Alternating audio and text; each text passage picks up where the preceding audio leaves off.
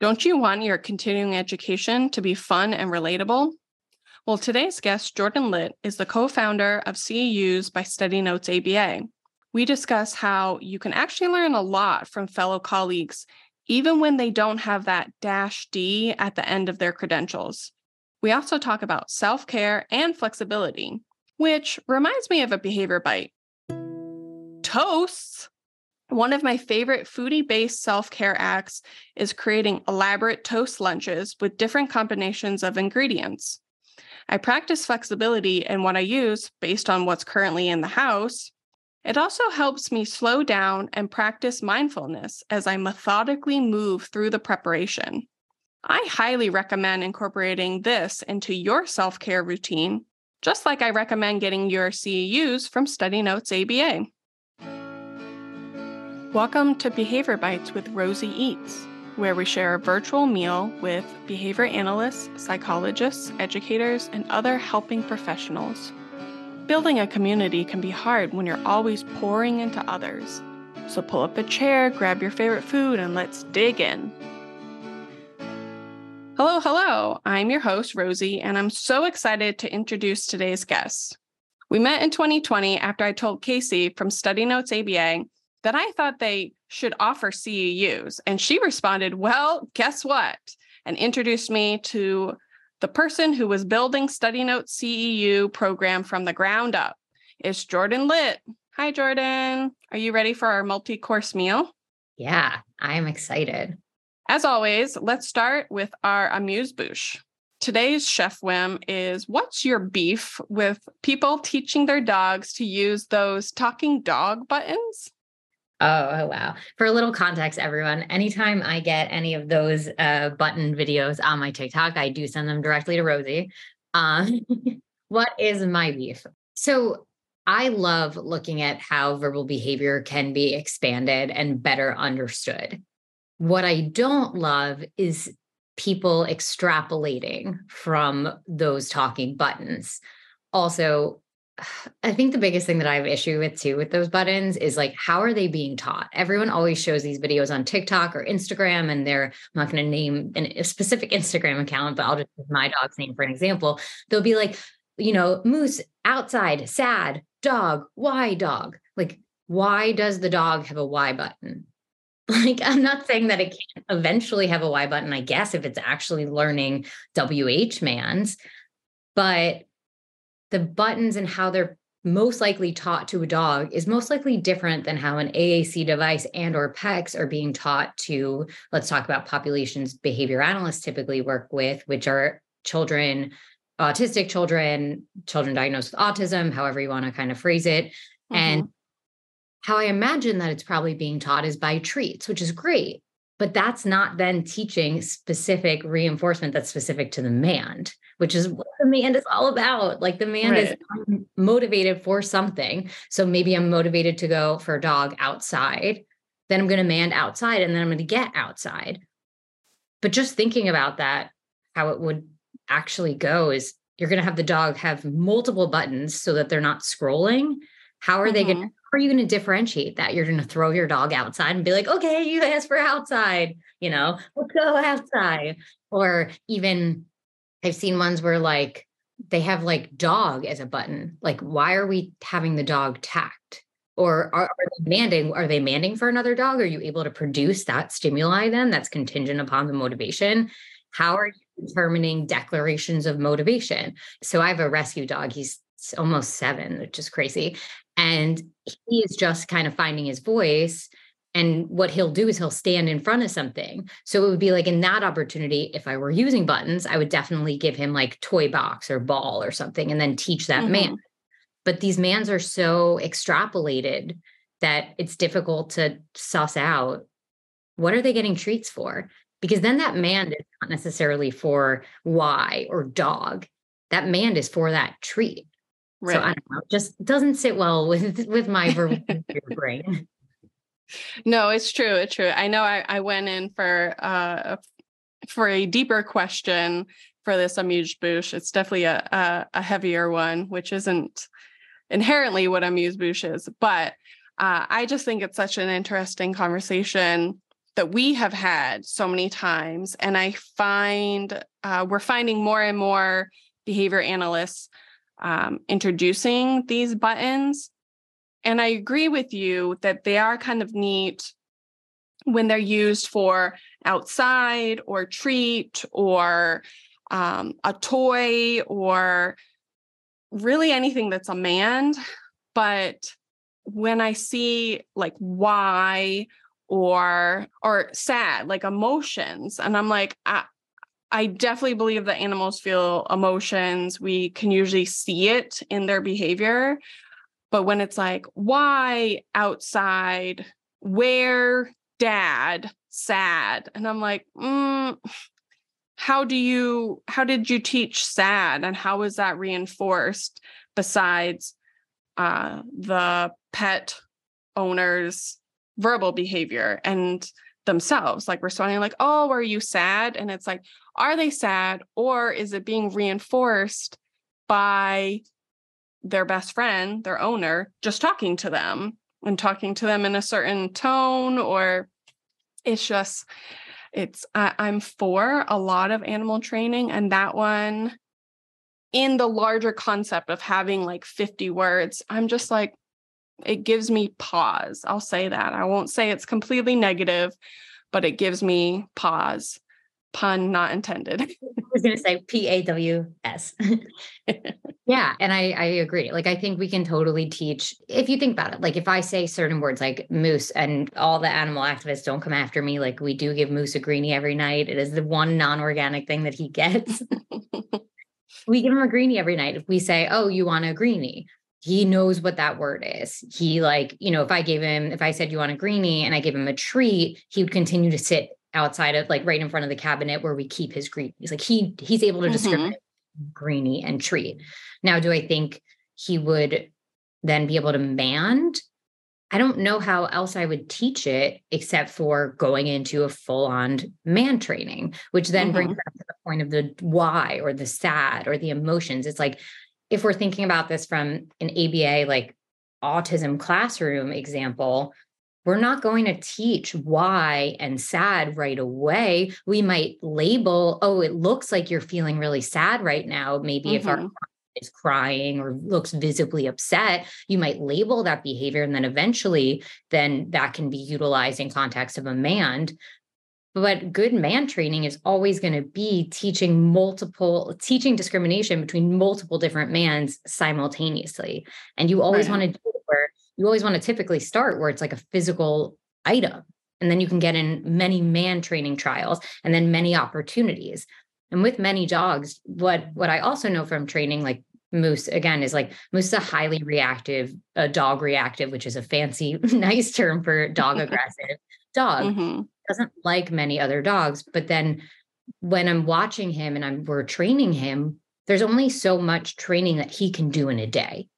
Unlike humans, where not to open up a whole new can of worms about like how long should sessions be? How long should school be? That's for definitely another time.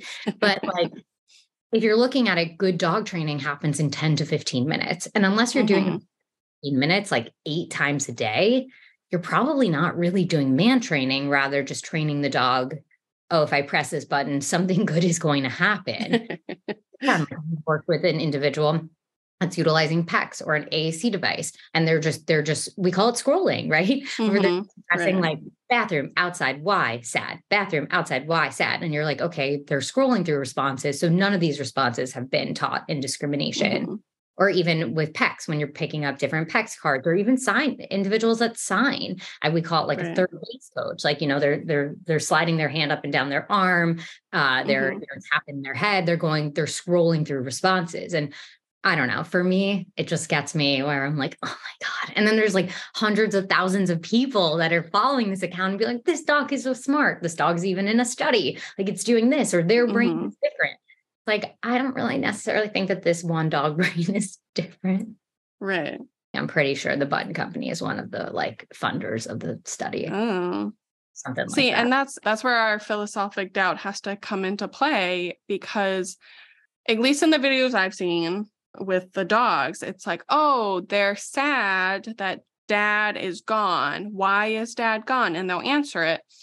Whereas with our children that might be scrolling on an AAC device, they're not going, oh, they're sad that they have to go to the bathroom and they want to know why they have to go to the bathroom. Like we're not pulling out sentences for these kids who might just be scrolling. I mean, they might be putting a sentence together, but it's the quickness that people are to jump to have these dogs have full paragraphs compared to our kids. It's like, there's so many pieces missing. Yeah. And I don't want to I know we have a bunch of other things, but I did Okay. my Verbal Behavior by BF Skinner book. And when you're looking at it, a lot of the things that Skinner is saying, the biggest thing that my takeaway from this is that, yeah, things don't have to look typically like one word mands. They can be multi-word mands, but it has to be specific to the motivation. And again, Right. how are you going to teach a dog why to press a button without giving them a treat? Right. That to me is just what are you getting to evoke that response? Also, we never know from those videos, there are videos where a dog is looking for something or saying upstairs sad or upstairs angry or something like that. Mm-hmm. Right. Oh, they're angry. Their ball is upstairs. Then the dog went to go upstairs to get the ball. And they're like, this dog is so smart. Now it has the ball. And now it's pressing 6 buttons. And one of them happens to be ball. So I will say, I do not have a dog. The amount of dog training I have is when I'm at a client's house and I have a couple seconds because the dog is jumping on me. I really enjoy teaching them to sit.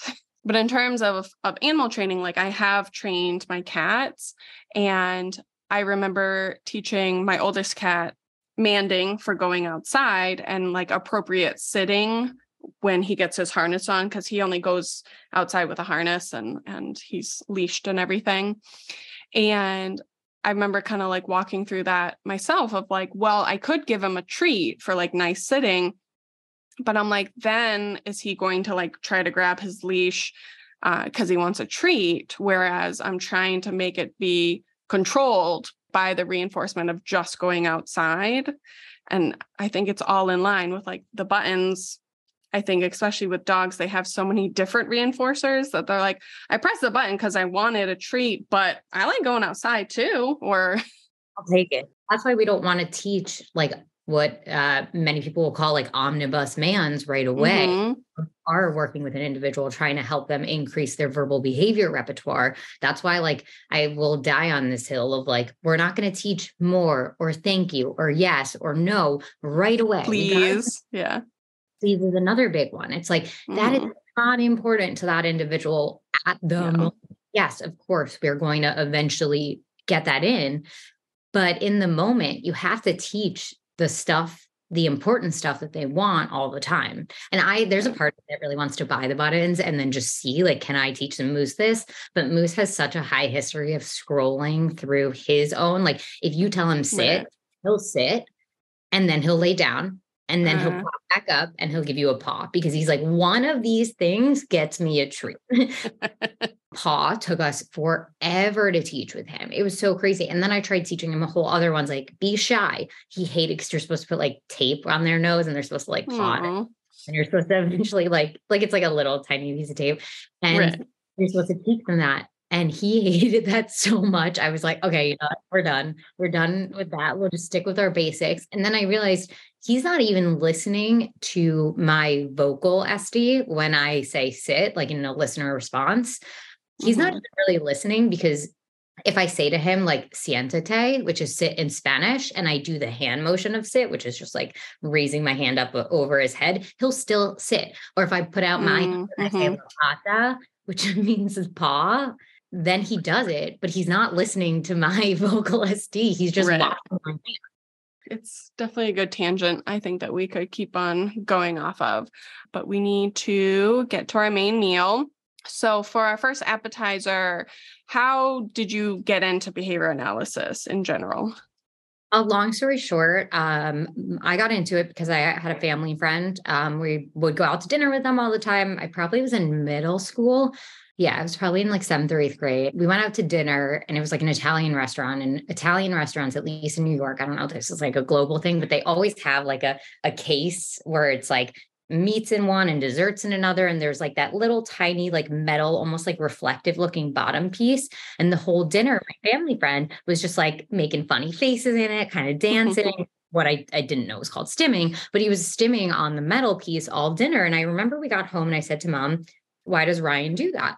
They were like, oh, Ryan has autism. And that's like a little bit of like circular reasoning, but we'll leave that for another time. And they're like, yeah, Ryan has autism. He does things a little differently. And I'm like, oh, what's autism? Like, let me learn about it. And I had always kind of been that person that like was, I would say, like a nurturing, like a chatty kid in class, but I would always be like nurturing to like the rest of my classmates. Like if anyone needed a pencil, like, whatever. And so I remember being like, oh, like I already have been doing like a lot of extracurriculars where I'm working with different kids and this would be interesting. So fast forward a few years, again, we're at dinner with the same family and his parents say to my dad, you're really involved in the community. Like my dad used to be the coach of everything for me. And the only other places for us to do school activities for Ryan are really far away. They're like an hour away. So that's like 3 hours on Sunday, which is just like, it's a lot of driving and it's a lot of, back and forth. And we'd love for something local. And my dad was like, all right, let's do it. My dad and my uncle were like, okay, my uncle started a baseball. My dad started basketball. My dad actually still does it every Sunday. It's like the highlight of his. My dad has no training in special education. Like he just loves it. And it's really fun for him. And my whole family really enjoyed we're a big sports family. So it was really easy to connect with a lot of I don't even know what we called them. We called them our friends, which is like kind of weird in hindsight, but we called them our friends. Like I loved playing sports and it was so fun for me to be able to play like my buddy. Oh, my buddy. That's what we called him. My buddy was Ryan. So it was so fun for me because I already knew him. We spent time together and I learned a lot about him. And there was always this teacher that came around. His name was Steve. Maybe that's not his name, but whatever. He would come to like these events and like kind of be like, oh, actually, when he gets a little angry like that, just like take a minute, let him regroup and then tell him to do that thing again. So that was like my first experience with somebody in the ABA field. I didn't know what he was at the time. Like I didn't know about licensure certifications. And so I just kept working with the autistic population in different ways throughout high school and college. And then toward the end of college, I was like, okay, I don't want to be a teacher because then you can't go abroad junior year. And I really wanted to live in a different country. I don't want to lose this experience because I have to do student teaching. This is literally what went my 19-year-old brain. And so I then didn't go abroad. And I was like, what else could I do? So I studied psychology and social work in college. And I was like, you know what? I'm going to apply for Teach for America. And I was like super amped about it. I was like, oh my God, I'm like the quintessential candidate. My world got rocked. I did not get accepted. I was like, oh my God, this is so upsetting. So I'm like, oh, I have to apply to grad schools. And then I was trying to figure out like, what am I going to apply? I want to be like this Ryan's teacher. I just don't know what it's called. And there wasn't really a need, like the BACB, I think had just been founded around the time that I had met Ryan's teachers, like in the mid to early 2000s. So there wasn't really like BCBAs weren't like, that wasn't like a common term. Like widely talked about. Yeah. And so I applied to a bunch of special ed programs. It was so funny how I like ended up becoming a behavior analyst. So I applied to a bunch of special ed programs, got into the University of Texas in Austin, and they were like, okay, you can't get into our autism program, but there are so many people that want the autism program that we're actually going to give everyone in early childhood special ed an opportunity to take the BCBA exam. We're going to give you an extra semester of courses, so you'll fill the credentials to sit for the exam. I'm like, I don't know what that is, but okay, let's do it. So I trust you. Yeah. I'm like, okay, whatever. There's like 10 of us that are doing this. Like, it wasn't a dual program at all. It was just early childhood special ed. And then we had like a semester. So at least called it like a specialty of autism and developmental disabilities. And so that's when I literally first learned, like in grad schools, when I first learned what a BCBA was. That's when I worked at my first clinic. And that was really like my formal introduction into behavior analysis. But prior to that, I had like no idea what it was called. I feel like it's not a common story anymore. I feel like we could track it back to like a certain year when things start flipping. The student analysts that I talked to today that are like, oh yeah, I knew this all my life. I wanted to be a BCBA and this is what I'm doing. And then the people on the other side of the year that are like, I don't know. I just knew I kind of wanted to do this. And I followed a bunch of random paths to what I do today. And I remember being so devastated when I got rejected from Teach for America, but in hindsight, it was like the best thing I could have, they could have ever done for me. They did me a huge favor. Yeah, definitely. And I mean, I'm not really a religious person, but I definitely believe in like the universe pointing people in certain directions or bringing certain things into their lives. And especially in this field, I feel like there's always something for me. Like when I graduated, I couldn't even find a teaching job, or, there's been so many different people that this has happened to. And it's like, because the universe is just like, you need to go do this, and like shoves us in the opposite direction. I did try my hand at teaching for a school year and I got my butt kicked. Like, not that I ever didn't appreciate teachers. Right. I am very type A, but I'm not type A teacher creative. Like, I'm type A behavior analytic good. Like, I'm great as a behavior analyst being type A. I make my Excel documents. I organize all of my shit. Oh, sorry. But to be in a teacher and write lesson plans, at least in New York State, it has to be with the Common Core curricula. I was like, right. Yeah. Of my depth. They were like, have thematic lessons with all of your kids' IEP goals. I was like, what? And they're like, look at this teacher. She does it really well. Look at that teacher. She does it really well. I was like, I was coming in at like 7:00 in the morning. I was leaving at like 7:00 at night. I was there for like 12 Yeah. hours. I was like, I still can't procure it. And I remember that the like admin at the time was like, remember in your like grad school when you would write lesson plans? I was like, oh, we never wrote lesson plans in my grad school. And they were like, what do you mean you have a master's degree in early childhood special ed? And I'm like, yeah, but it was focused toward the PCBA exam. And like that promise that like it gets better, like every year it gets a little bit better because you have something to like work off of. And it's like, and I will say this is very similar to behavior analyst work, because we make programs, and then we can kind of change them for each student or each client. But then in the school, it's like, but no, you have to have lesson plans for 6 different classes a day and all their different IEP goals or their learning styles, or if you're being pulled into like sub for someone else, or so it's like that promise that like it gets better each year. Just it was a little to make it like behavioral, like it's a little too like delayed reinforcement, delayed discounting of like, but when later, like 1 year, or are we saying 15 years? I give all the credit in the world to those that are teaching in classrooms, because I tried it and I survived it, but I was, oh, this is not for me. Which is good, because that affirms that Teach for America probably wouldn't have been the best fit for me. So kind of going back to what you're saying. Yeah, like I agree. Like I don't know whose plan it is or where the plan came from, but just happy it happened. Yes, I agree. So kind of on that same topic, our second appetizer is, what's something you wish you could have told yourself when you were just getting started? That's a good question. I think the biggest thing is to work on flexibility. As I mentioned, like I don't even know like what type A really means anymore. I just like to have things organized. I like to know when things are coming up. I like to know, like, I like to be able, in grad school, I would lay out every single thing that I had due for the entire semester. All of my like cohort was like, you're crazy, but can you send me that document, please? And so I just like when I can have things like laid out really nicely and kind of know what to expect.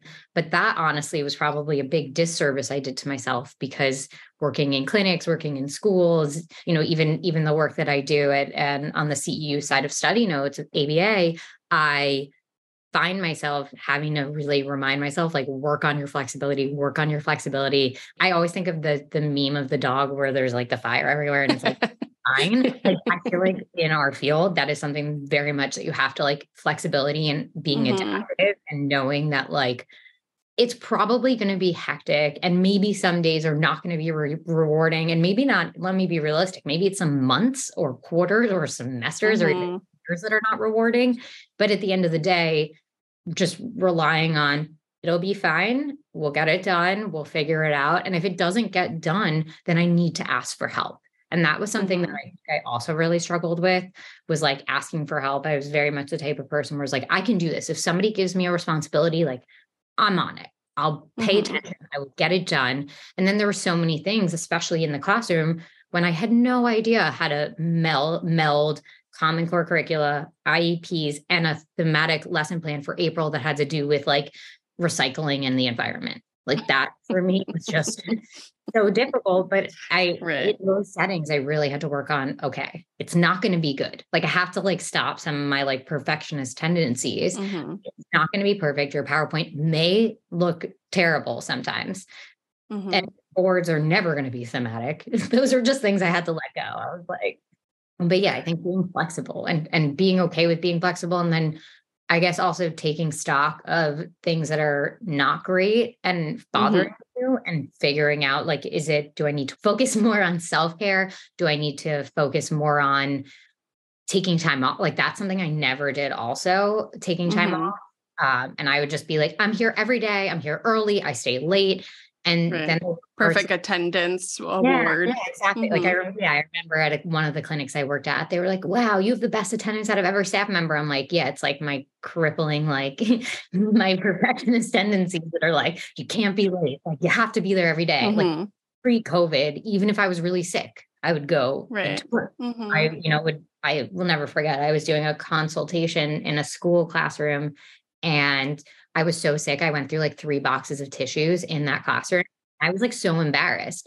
I probably should have stayed home. Right. But pre-COVID, you weren't allowed to be like, oh, I'm feeling sick. Like I'm sick. Like I probably got sick from one of those kids, but like I probably should have gone back there. And all I remember was, like I had a thing of tissues and Purell like next to me. And every time I blew my nose, I was like Purell like my hands. And the teacher was fortunately like so nice and like just she got it. She was like, I've literally been there where you're just but that's another thing. It's like you gotta take sick days. That's what they're for. I think you hit the nail on the head with the flexibility, because even everything you said afterwards still kind of falls into that flexibility. So being flexible with your schedule changes, being flexible with other people being sick, being flexible to when you're sick and you need to take time off, being flexible to ask other people for help. I think a lot of behavior analysts are rigid and we get very stuck in our ways. And then we push our clients to be, flexible and adaptable when we're like, no, you have to do it you have to be flexible this way, client A, I feel like also when I started, I was rigid and always going to work. I remember one day also being very sick and probably should not be going to work. And I was on the like NyQuil, DayQuil rotation, and I accidentally took NyQuil, and I realized it as soon as I stepped out of the shower. I was just like, wait, did I? And I like ran back to the box and looked. And I did that because I had the like dye-free one. That's why I didn't have the SD of the orange or the green or bluish color. So they were dye-free. But then I looked at the box and realized, and so I had to tell my supervisor and the family, like, oh, I accidentally took the wrong allergy medicine, because I also was trying to pretend like I wasn't sick. And then I didn't go to work because I was like, I'm going to fall asleep in the next 30 minutes. Whereas I could have just called out and slept without having to like accidentally drug myself. Being out of that clinical and school setting right now, like I have not had to take as much medication as I used to have to take. And I think it's because I don't feel well, then I'll like lay in bed and I'll get my heating.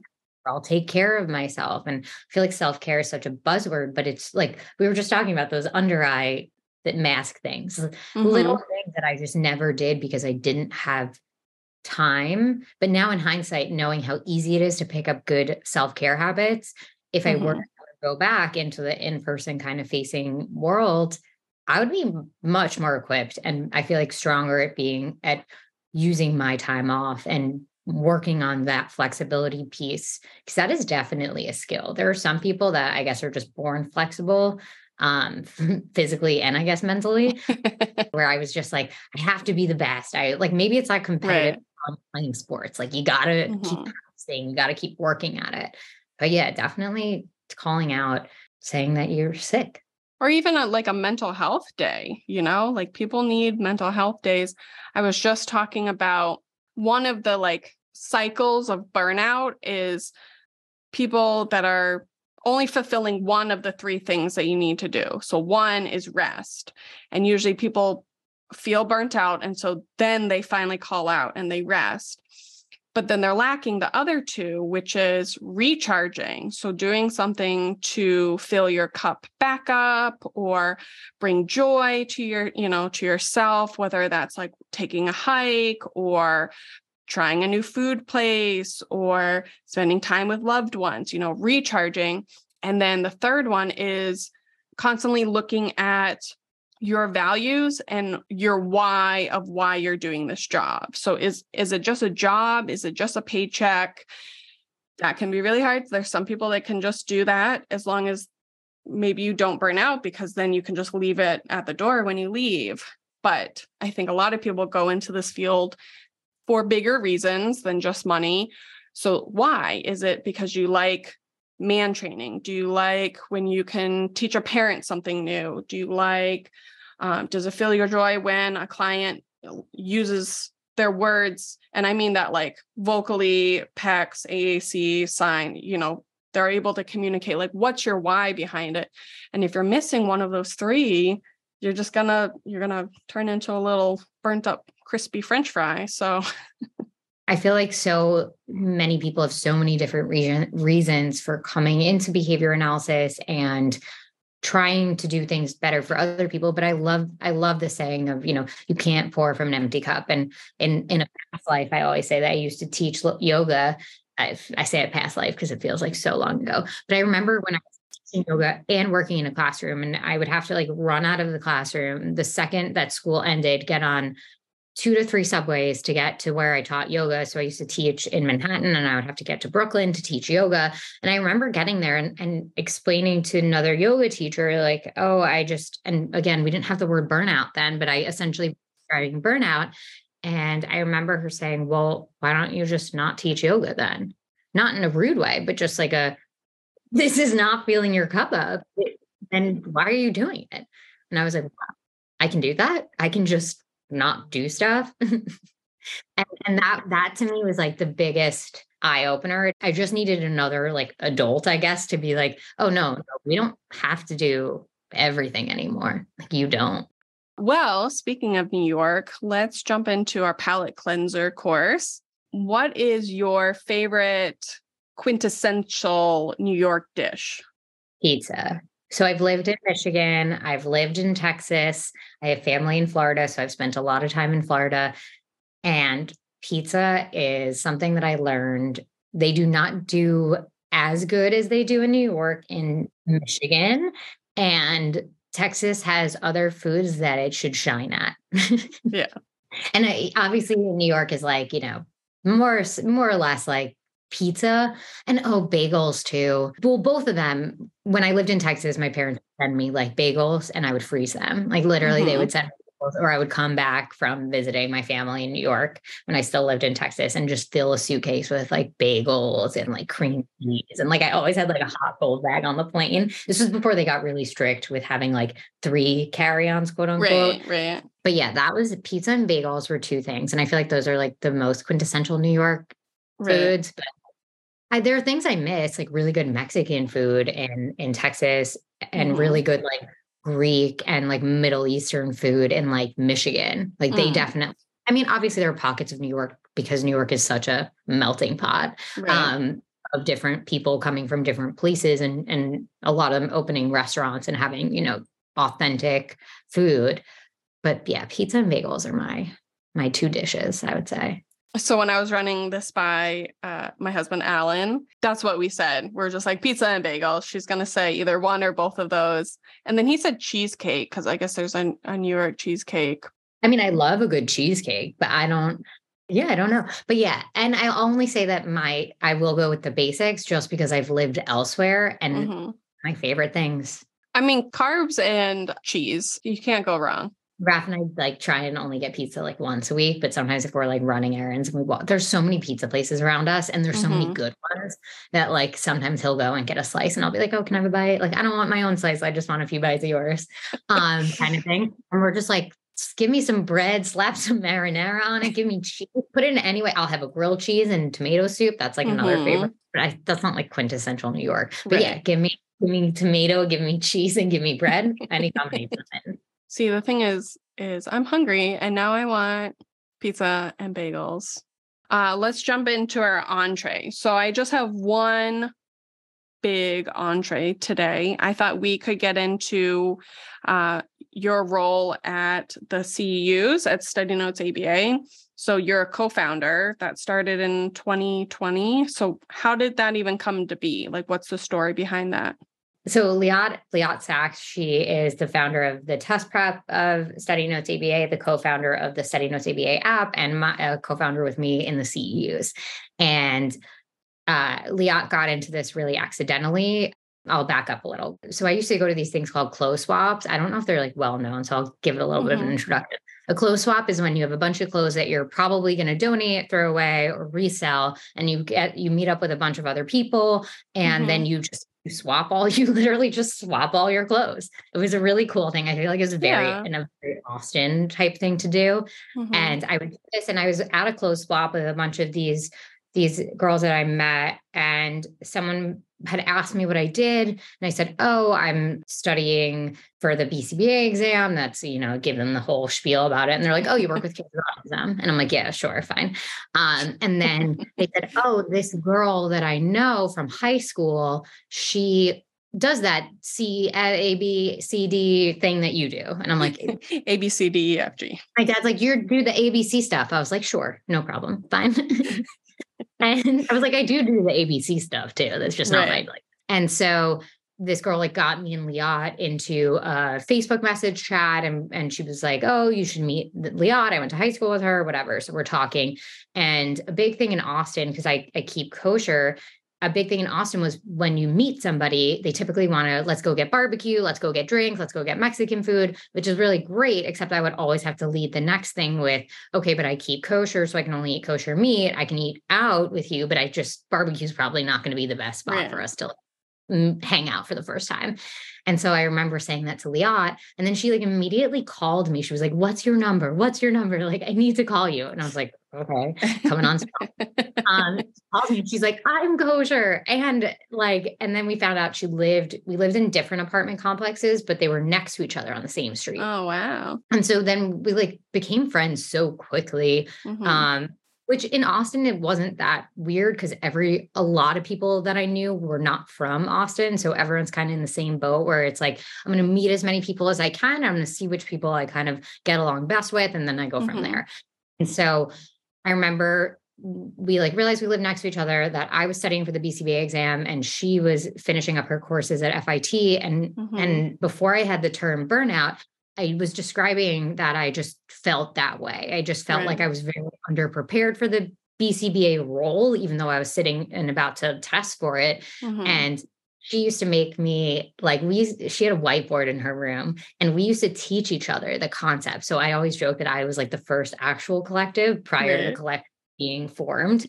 And then long story short, we just remained really good friends. And it was like the first, I feel like, genuine ABA friendship that I had, where it wasn't just because we worked together or we were in grad school together. Like this was like a friend.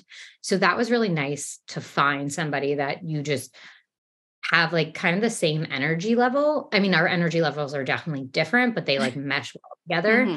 And so forever, we were always talking about, oh, we would want to do something together. And I was not 100% planning to move back to New York, but I knew that my time in Austin was kind of winding down. My roommate of 3 years, she was leaving to go move in with her boyfriend in Houston, who's now her husband. So that went well. So that was good that she left me for a good reason. And I was like, okay, maybe it's time to go back. I was spending talking about PTO, I was spending all my PTO flying back to New York. So Liat and I stayed in touch. We would have like quote unquote business meetings. She would come to New York to visit her sister, and then we'd spend a day together. We'd have business meetings, like eating takeout on my couch, trying to figure out what we could do. We can't open a clinic that's in 2 different states. It's difficult to do one. So how can we do this? And by accident, but also again, universe, Liat got really sick and then ended up having to relearn how to study for the BCBA exam multiple times. And the only way she could remember it was kind of, and this is like if you've never heard of Study Notes ABA, it's like our real, raw, and relatable way to remember behavior analytic content. She had to really make that memorable because every time she went to the hospital, they would give her painkillers, and there's like an immense brain fog that comes with that. So then by accident, she made an account called Study Notes ABA on Instagram, and people wanted to study with her. And that whole time she was like, I want us to work together. I want us to work together on this. Let's do this. And I wasn't really ready for a while. I felt like I just needed more time to do a lot more hands-on work. I wanted to feel better in understanding in my understanding of the science.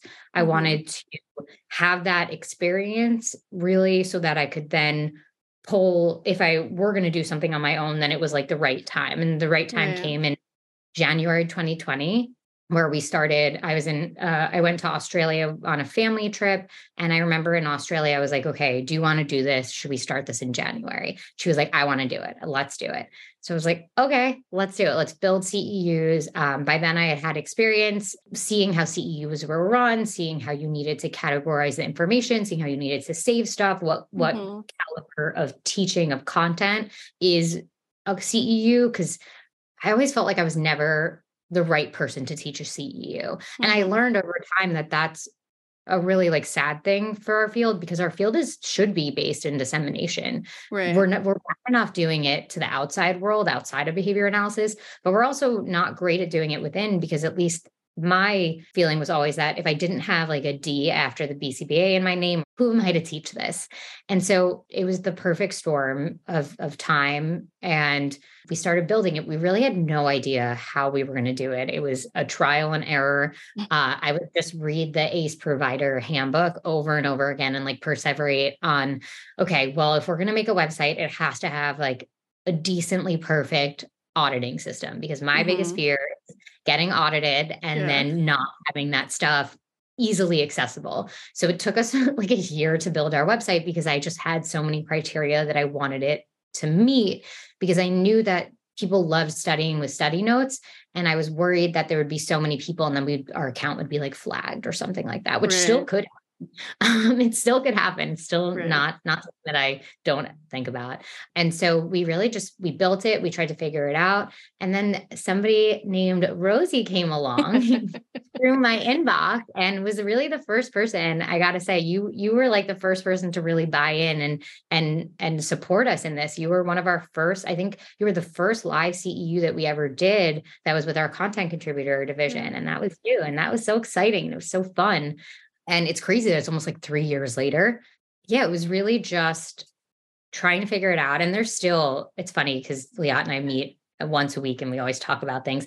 And even still, we're still having like similar conversations of how can we make things better? How can we all just be better? And that's something that's really helped my flexibility, is being better, not the best. Like I need to be better than I was yesterday or a month ago. Not even yesterday anymore. I've given up being better than yesterday. I always try and be better than like a month ago. And better is really, I guess, a subjective term, but just growing and learning and taking feedback. Like if you want real honest feedback, you got to give people a way where they don't have to tell it to your face. So of all of our CEUs have like evaluations, and people are honest. They're brutally honest, as they should be. Tell me that you don't like this example that I provided. And then I get to grow and I get to learn why that example might not have been the best. And then the next time I teach a topic, then I have to change that example, or I have to acknowledge why my example may be flawed in some way, shape, or form.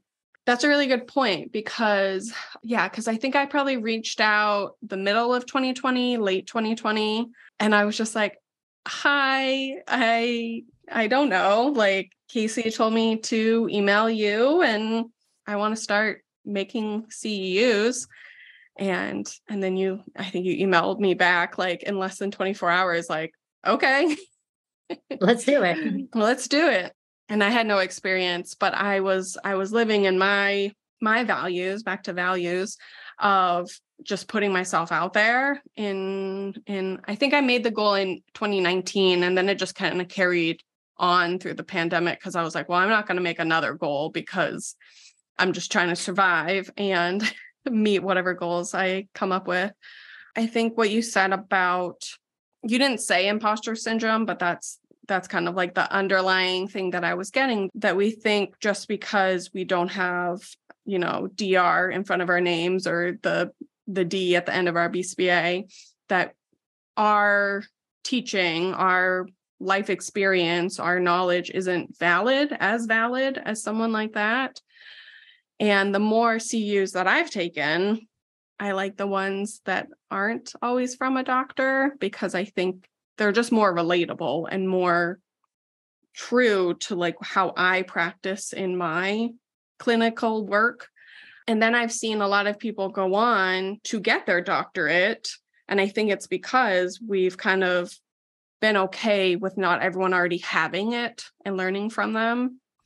And then the feedback piece, I'll just never forget, because I was so scared on my first one. You did so well. It was people still like love that. So funny enough, it just popped up on my Instagram, actually, that this day, the day that we're recording, this day 2 years ago is when I presented. But the feedback was all really good. But the two comments that always stick out was, one said like not enough examples, and then the second one said too many examples, something along those lines. And it kind of ties back to the flexibility of like just being open and flexible, that not everyone's going to be happy or completely satisfied with what you do, but you just put your best out there. And I'm trying to be good at still like self-promoting like my work that I've put out there. I just did another like re-up on my Instagram of like, oh yeah, by the way, people, I did this 2 years ago. You can take it if you want. Yeah. That like also ties into some of the things that I found like difficult in this new role. Cause I felt like when I was in a clinic or I was in a school, I knew what I had to do, regardless of how much work it was. I knew that in like December and May, progress reports were expected, or you have to have, authorizations for this client by then, or this goal, or like a report done, or like this.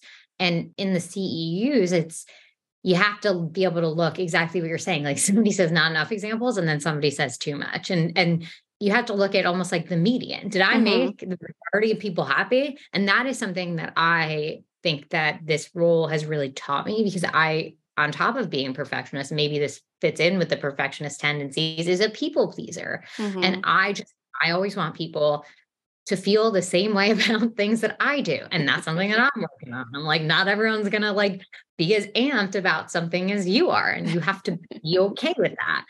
And so I think that that's helped me too, because when I taught the Behavior Bootcamp series, which is the series of courses that I made on the CEU website, that I did it with the SNABA people first. And I was like, I want all of your honest feedback. Give me everything that you've got. And somebody was like, listen, I really love what you're saying, but your slides are like, there's too much shit on them. Like there's just way too much stuff on them. And it's distracting, honestly. Right. And I'm like, what do you mean it's distracting? Like I've sat in, like my first gut punch was like, well, I've sat in CEUs where there's a ton more work. Like I didn't get defensive there, but in my head, I'm like, what do you mean? Like, this is what a CEU is. And then I've really had to kind of take stock in that and say, well, if that's the report that I'm getting from somebody that's really not getting anything out of, well, they're getting CEUs out of this, but like not, they have no reason to just say something just to say it. They're trying to help me. And that's something too that I've had to learn, is that like feedback, it's different when you're not getting it done in a performance management style. Like I think that I was so used to getting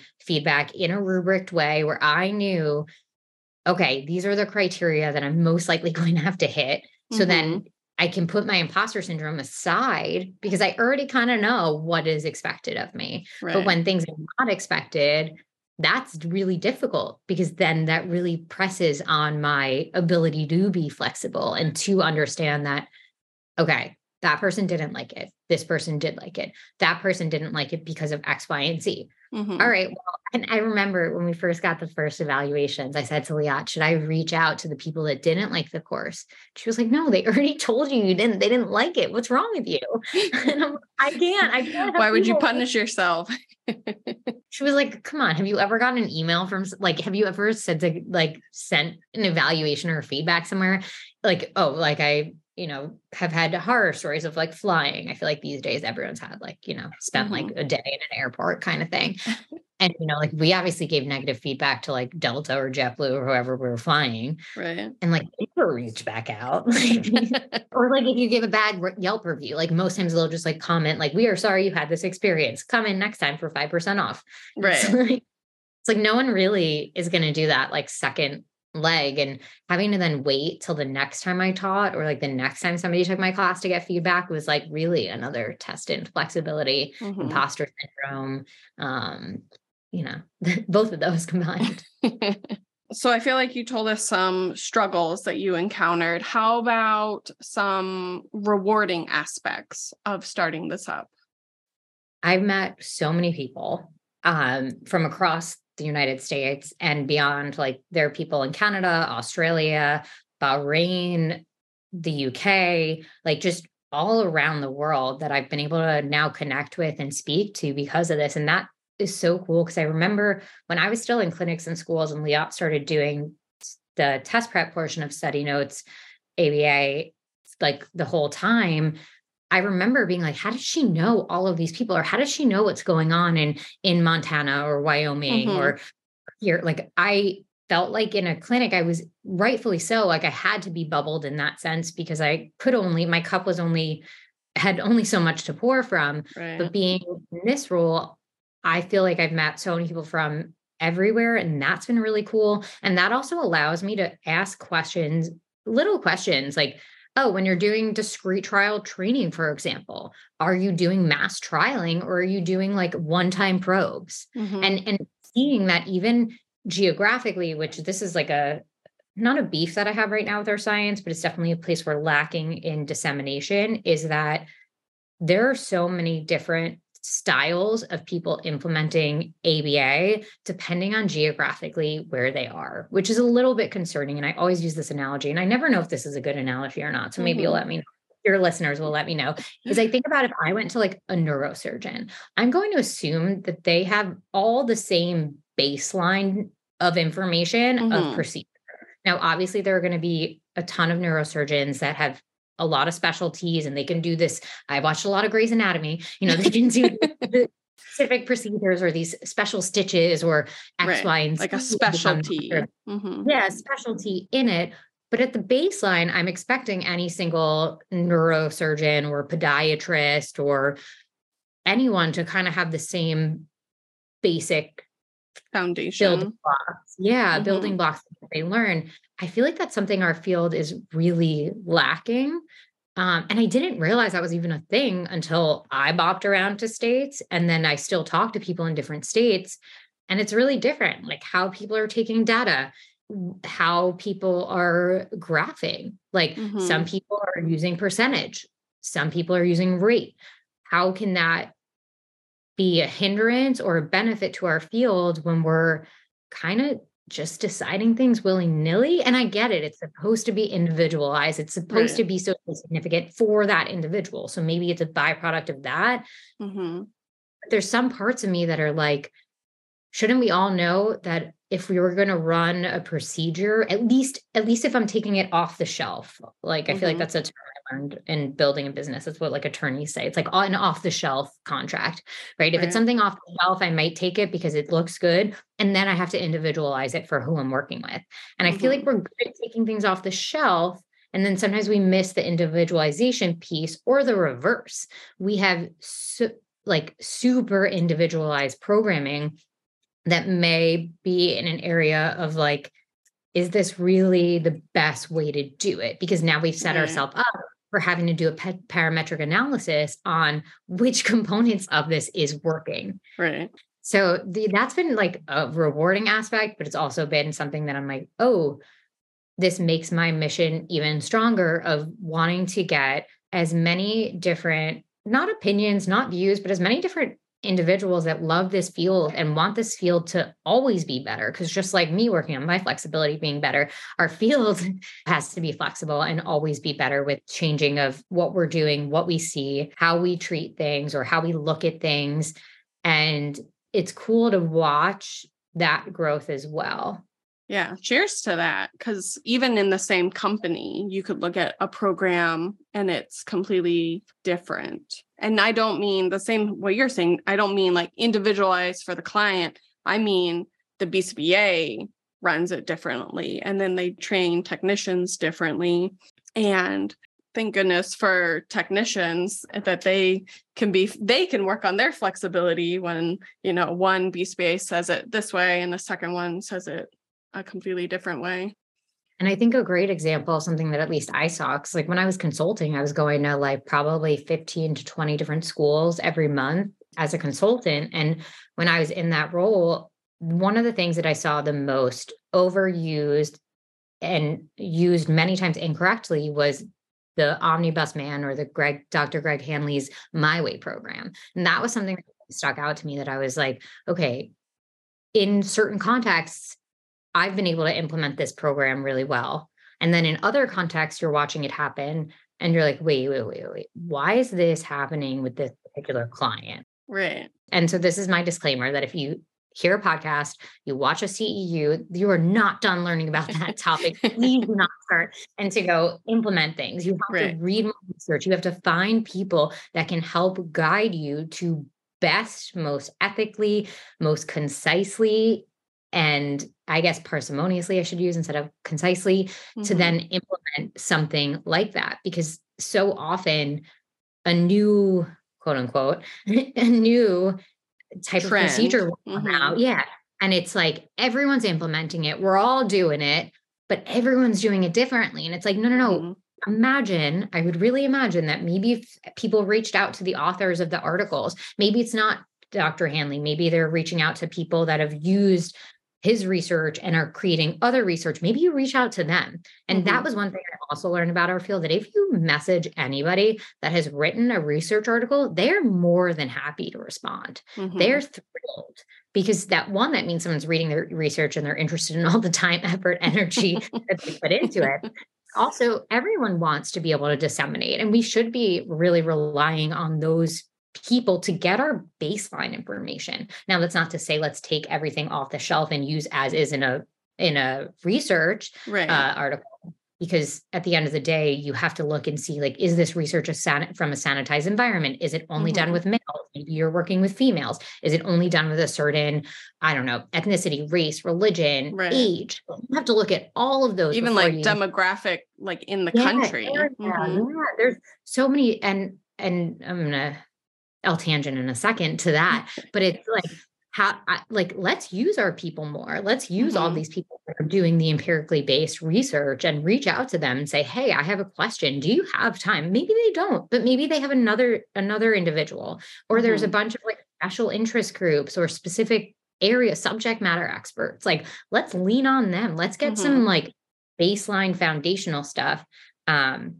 And of course, I forgot to say what I wanted to mention.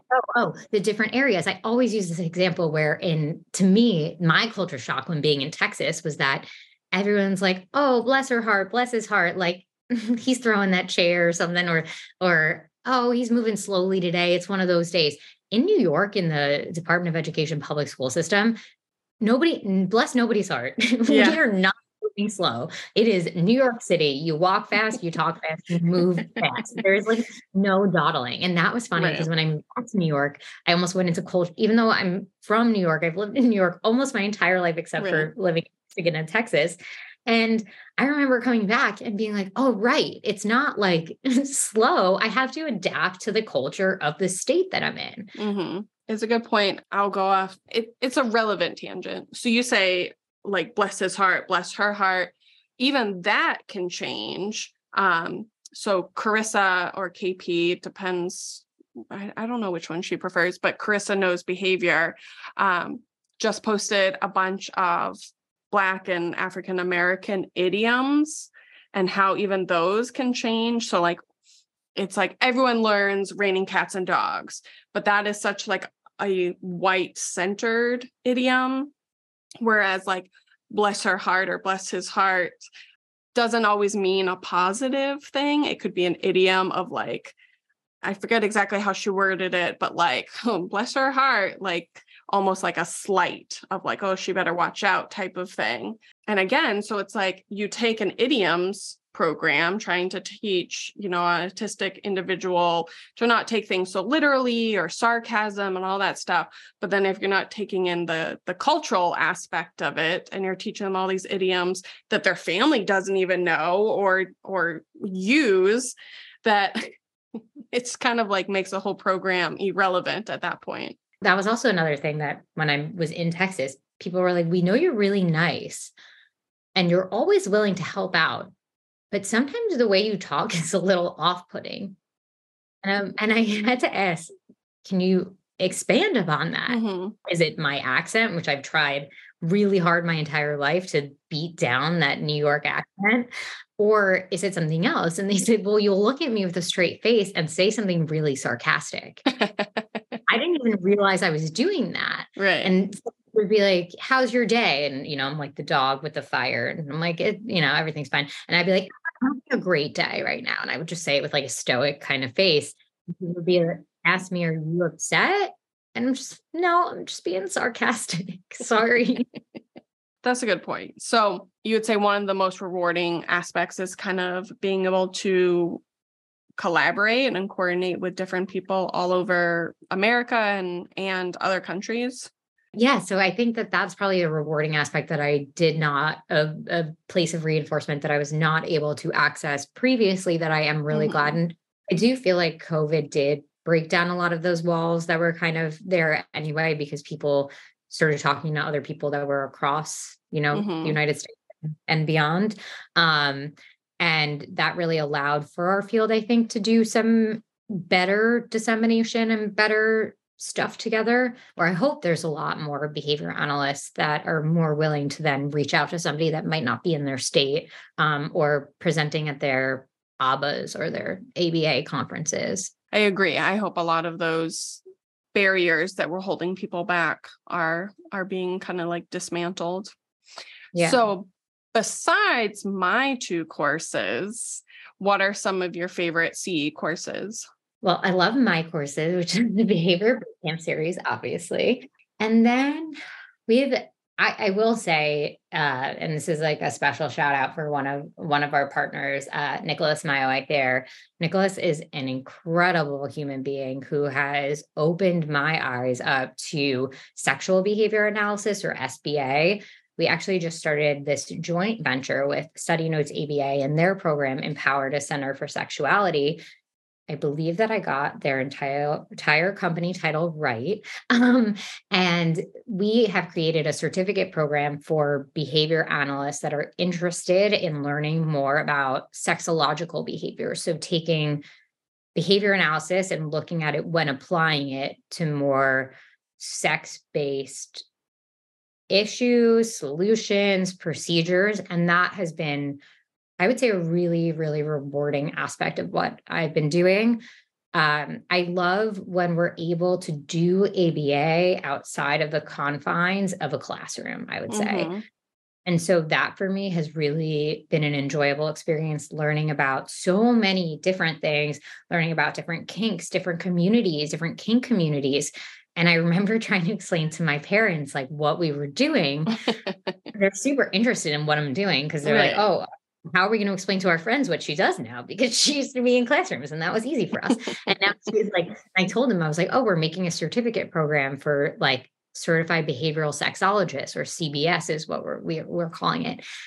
And they're like, wait, you're teaching people about sex? And I'm like, yeah, because, when you're working with an individual that's a child, they eventually become an adult. Right. And just like all adults, they have wants and needs that are not just solely based in what children have wants and needs in. And you get called into a program where you're like, this individual's hands are down their pants their entire time, or this individual is engaging in XYZ behaviors. This individual stumbled onto this website and is now asking questions about this, or we're potty training an individual, and let's say they have male genitalia. They've now found that genitalia, and it's really enjoyable to play with no matter what age. And my parents were both like shocked. They were like partially mortified, but also they, I think that they realize that, oh, wow, it's not only just in the classroom. And that's really what I wouldn't say there's one course, but I would say that whole venture has been something that is really been interesting. And I mean, I love, now I'm like thinking of other people's courses and I'm like, oh, well, also that course. I think that every course on the website, at least I feel like I've had such an intimate time helping each content contributor in some way, shape, or form, building their course. I mean, you've made 2 courses with us. You kind of know the process. I love to be involved because I love to have everyone feel like they're supported. Also, I love what everyone produces because, again, just like we all have different learning experiences and learning history, everyone has something really special to bring, I think. And we've been really fortunate. We've had a ton of people on our website that have just rocked my world. We have courses that are looking at attachment styles, a very like private venti type thing, but we're looking at it through CMOR. And that to me just always like lights me up and stuff. Yeah. It's a good point because, I mean, you are very involved in not only like the vetting process, but then the development process and really all of it. The vetting, the developing, the editing, hyping people up. Yeah, I feel like I do. I try and do everything that I wish that I would internally do for myself, like giving a ton of grace, being patient, understanding. Like one of my big things, as you know, is I don't set deadlines for anyone because that can be, I feel like, really aversive to set a deadline. I don't know what someone's got going on personally, nor do they have to tell me. I feel like one of the things that I didn't love so much was like, if I was going to call out, I felt like I had to give a good reason. And I'd never want anyone to feel like they have to share some intimate or personal or, sad or even happy things. Like that's not my business. If somebody wants to share that with me, of course, but even like through the process of creating CEUs, it's nice to get to know people. And kind of what we're talking about with like getting to know people is just, I hop on a Zoom with other BCBAs and we talk. They tell me about what they like to do and we figure out how we can make it into a CEU. And that for me is really fun. And then you have me that I'm like, please set a deadline or I just will never do it. I set light. So I always say, if you don't need it, it's on a CMOR. That was another thing that Leah and I felt strongly about when creating this is because like, we didn't want people to feel like trapped into like things. Or even then having to come and present, trying to teach from an empty cup. I don't want somebody else to be like, oh, I have to, like that CMOR. Oh, I have to teach on this day. I have to. And so I really tried to take a lot of that away because that was stuff that I hated. Like I loved teaching yoga, but I hated the fact that I had classes twice a week. They did. I wanted it to be more like when I was like in the moment and feeling it. And instead it was like twice a week, every week I had to do it. And there was so much stressors that were going on before. I had to make the class. I had to remember the muscle alignments. Like it's the same thing in behavior analysis. You have to remember what you're teaching, how the procedures are going to be implemented, what's your reinforcement and or punishment schedules or extension schedules. What are you teaching? Where's it coming from? And so really this is just a fun, I call it an extracurricular for our content contributor. I like how you put that. And speaking of that, of kind of that self-care, let's jump into our dessert. I only have one dessert today because I'm pretty full from that entree. But if you could tell us how you practice self-care and balancing life and work. Not well. I'm so bad at practicing self-care. The way that I found ways to do self-care is I have to slowly increase the response effort, I've realized for me. So I had back-to-back foot surgeries in the summer of 2021. And before that, I'd like kind of been, going to the gym and working out because I realized that I feel better when I'm, I know that why the reasons, because then endorphins are really happy people don't kill their husbands. No, sorry.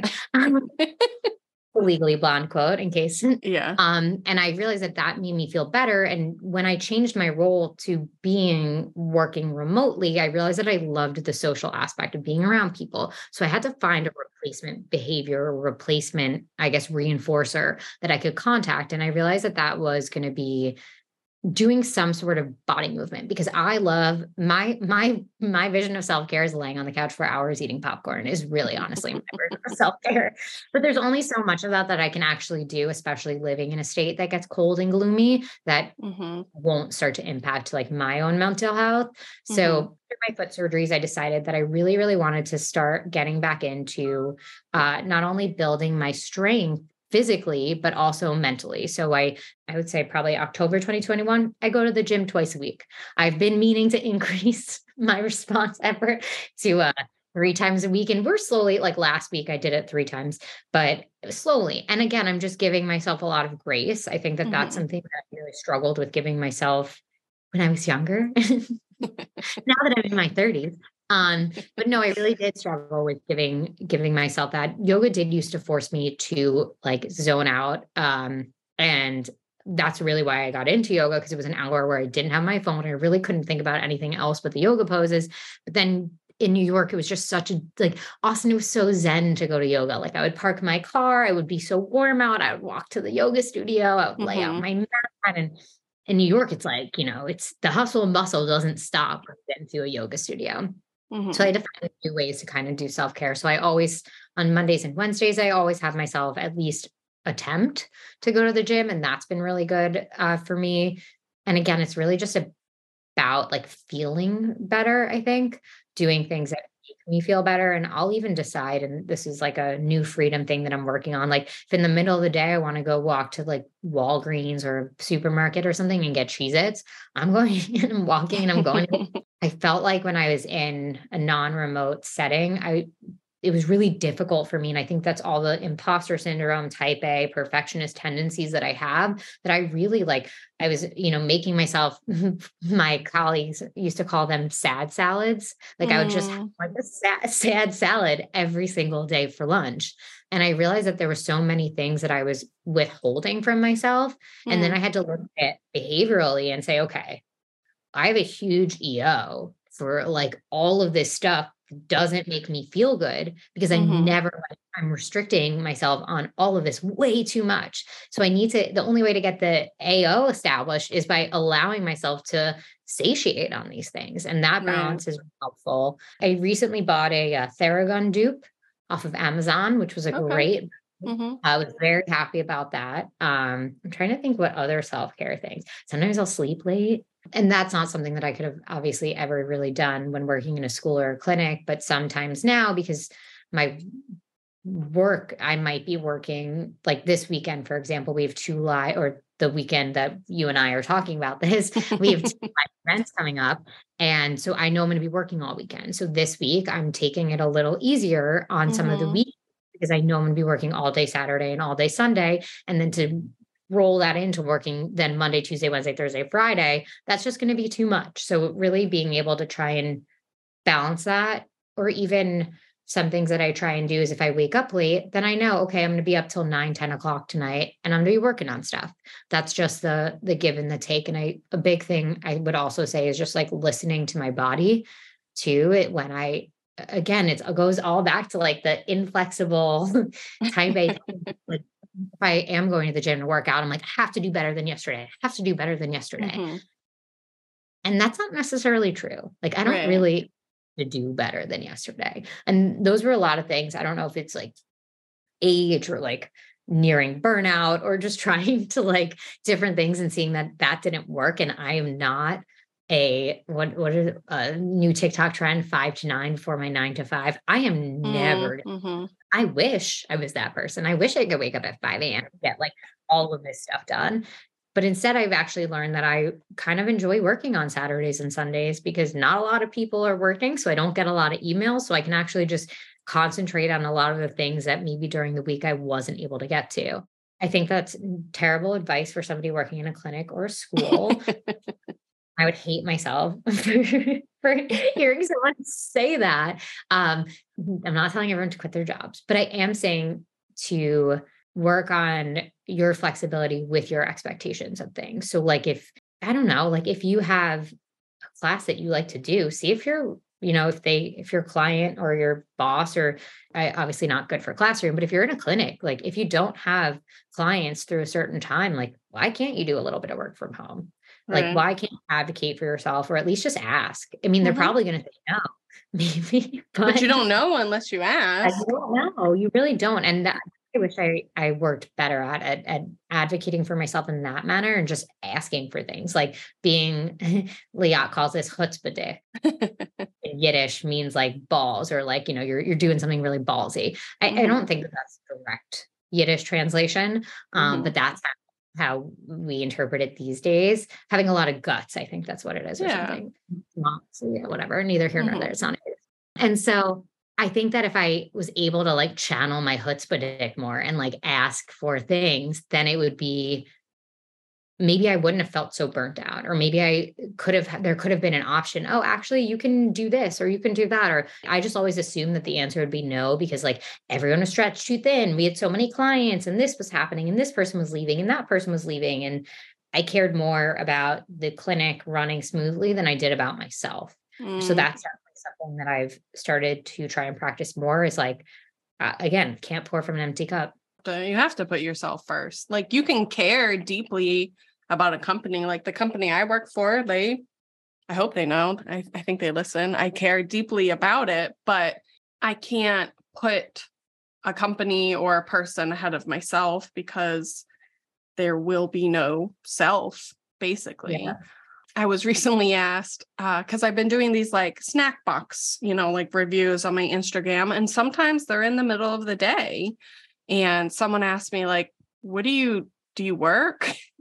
And I took a little offense to it, because I'm like, oh, I work. Like, trust me, girl, Yeah. I'm putting in the hours. But I do in-home. And I completely control my schedule. So there might be, like, today we're recording on a Monday, and I had a handful of things to do and a parent meeting that was canceled. So we're recording instead. For me, what helps me in my self-care is like being able to control my day, control my schedule. And that might mean that I go supervise a basketball game this weekend, but everything's flexible and it's however I decide to fill up my cup. And I think too, with a lot of us that are working, at least in the more clinical sense, where you might be working with families and things, I think that they enjoy, like, I remember I was going on vacation, and when I was still in Texas, and someone was like, oh, are you going home to visit your family? And I was like, no, actually, I'm going to Colorado to go to with a friend of mine. And they were like, good for you. Like, we're Mm-hmm. canceling our sessions, or instead we're going to have a sub, the arrangement was at the time. And I Right. always felt guilty. Like, how could I let down this client and go away and take two Mm-hmm. days off work? Like that would, not be good. Like, what are they going to do? And then that also, I realized that then my client will be able to work on flexibility. Maybe it won't be a good day. Maybe it won't be a great session. Maybe it'll not be great. But then I'm coming back from that trip over the weekend, and I'm back in it. I'm like, energized. Rejuvenated. Mm-hmm. Yeah, it's like, would you rather me super burnt out, or would you rather me in a place where I'm refreshed and renewed? And I mean, I've yet to take a time off and be like that refreshed or renewed, but it, In theory, it might be possible. yeah, in theory, I'm sure there are people that go on vacation and they come back. Meanwhile, I'm like unpacking right away when I get home. I'm doing the laundry. I have like instantly a million chores to do. Like, I'm like dusting. But again, at least I had that time. Well, then you just add another day in between. Like you get back and then you have a day for chores and grocery shopping and And that's what I've learned too. And something else on like taking time off is, Liat and I call this the Jordan gets hit by a bus plan. When I create an idea or a system of something or a flow, maybe it's uploading courses, maybe it's the flow of content contributors, like from initial like talking through the whole mm-hmm, process. And when I do that for the first time, I make a task analysis. That's like a mm-hmm, big thing. I think that would probably be my biggest self-care task, is making analysis for tasks that I'm doing. So then if I do take time off, either somebody can, not right now, not in this setting, but like if I were to take time off, if I was in a school setting or in a clinical setting, then I can just hand my PAs to the people that are subbing in for me. And then I can provide that to them. And then I can actually like enjoy my time, or I can know that then I can take the time off because I've already done this, instead of feeling, because that was another big thing when I would take time off, I would feel stressed that the person that was covering for me would be overwhelmed. Like I am a empath, and I would be so nervous that they would be like mad at me because they didn't have enough information on this man repertoire that had been tweaked a few times for this particular client.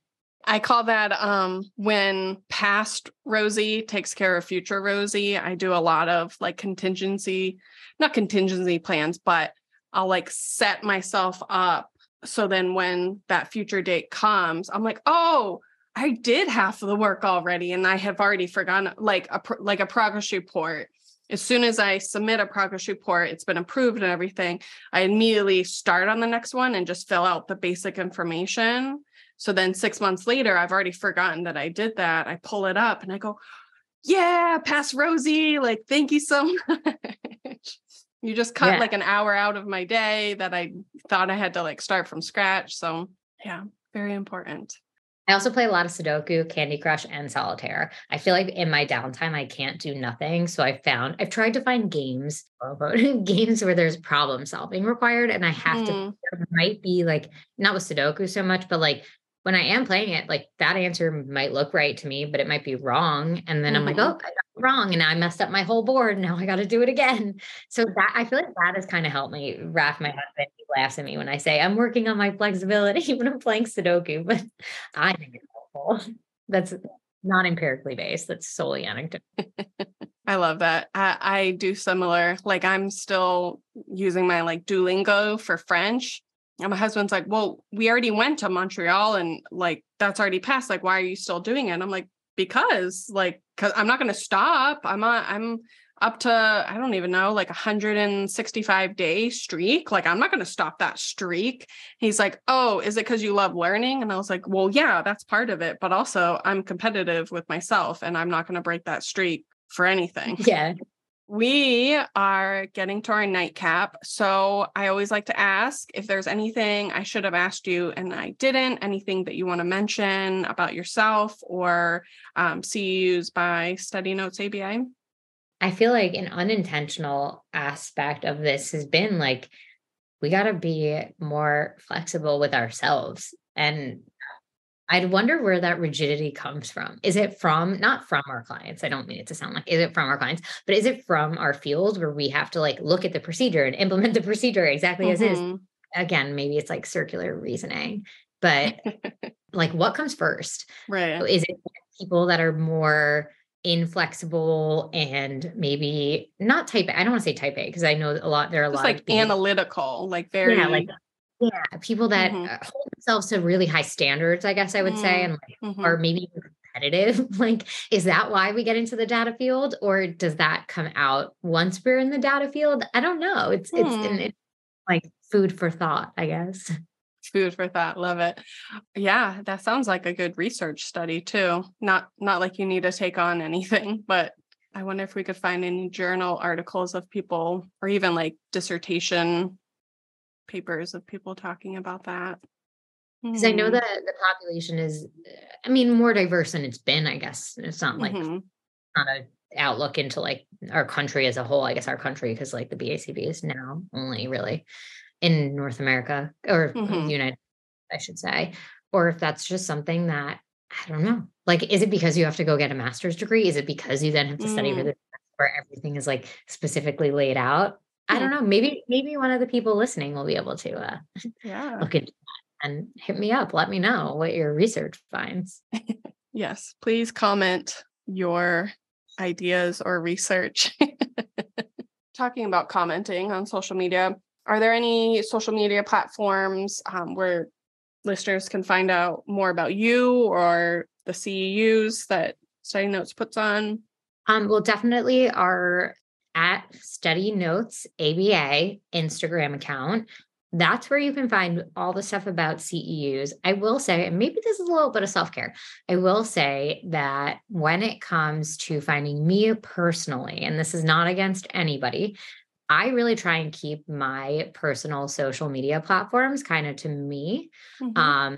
I felt like, and I don't know if you feel this way, Rosie, because you also run a social media platform. I feel like there's so much that I give. Maybe it's not, you don't see that it's directly me, but I feel like Mm-hmm. there's so much that I give in social media that I'm like, I want some of my personal stuff Mm-hmm. to stay personal. Yeah, That's what those I kind always of boundaries. Yeah. I made a hard and fast rule for myself that I don't answer. And I do apologize if you've tried to message me over Facebook because I have a ton of message requests. But I made a rule when I started putting myself out there through, the study notes, Instagram and Facebook and everything, that I really would, if anyone wants to contact me, you can email me, CEU@studynotesaba.com. I'm more than happy to hop on a Zoom call with somebody. But I would say you can attempt to follow me, but I won't allow you to follow me. And I'm sorry. Um, Not not sorry. that there's anything raunchy. There's actually, I'm in the process of just like deleting my social footprint right now. Mm-hmm. Just for me. Yeah, I guess that's one of my self-care things, I guess. Email me through CEU@studynotesaba.com. I'm happy to talk. There you go. Yeah, I'll put up your email and the website and just the study notes Instagram. And that's good.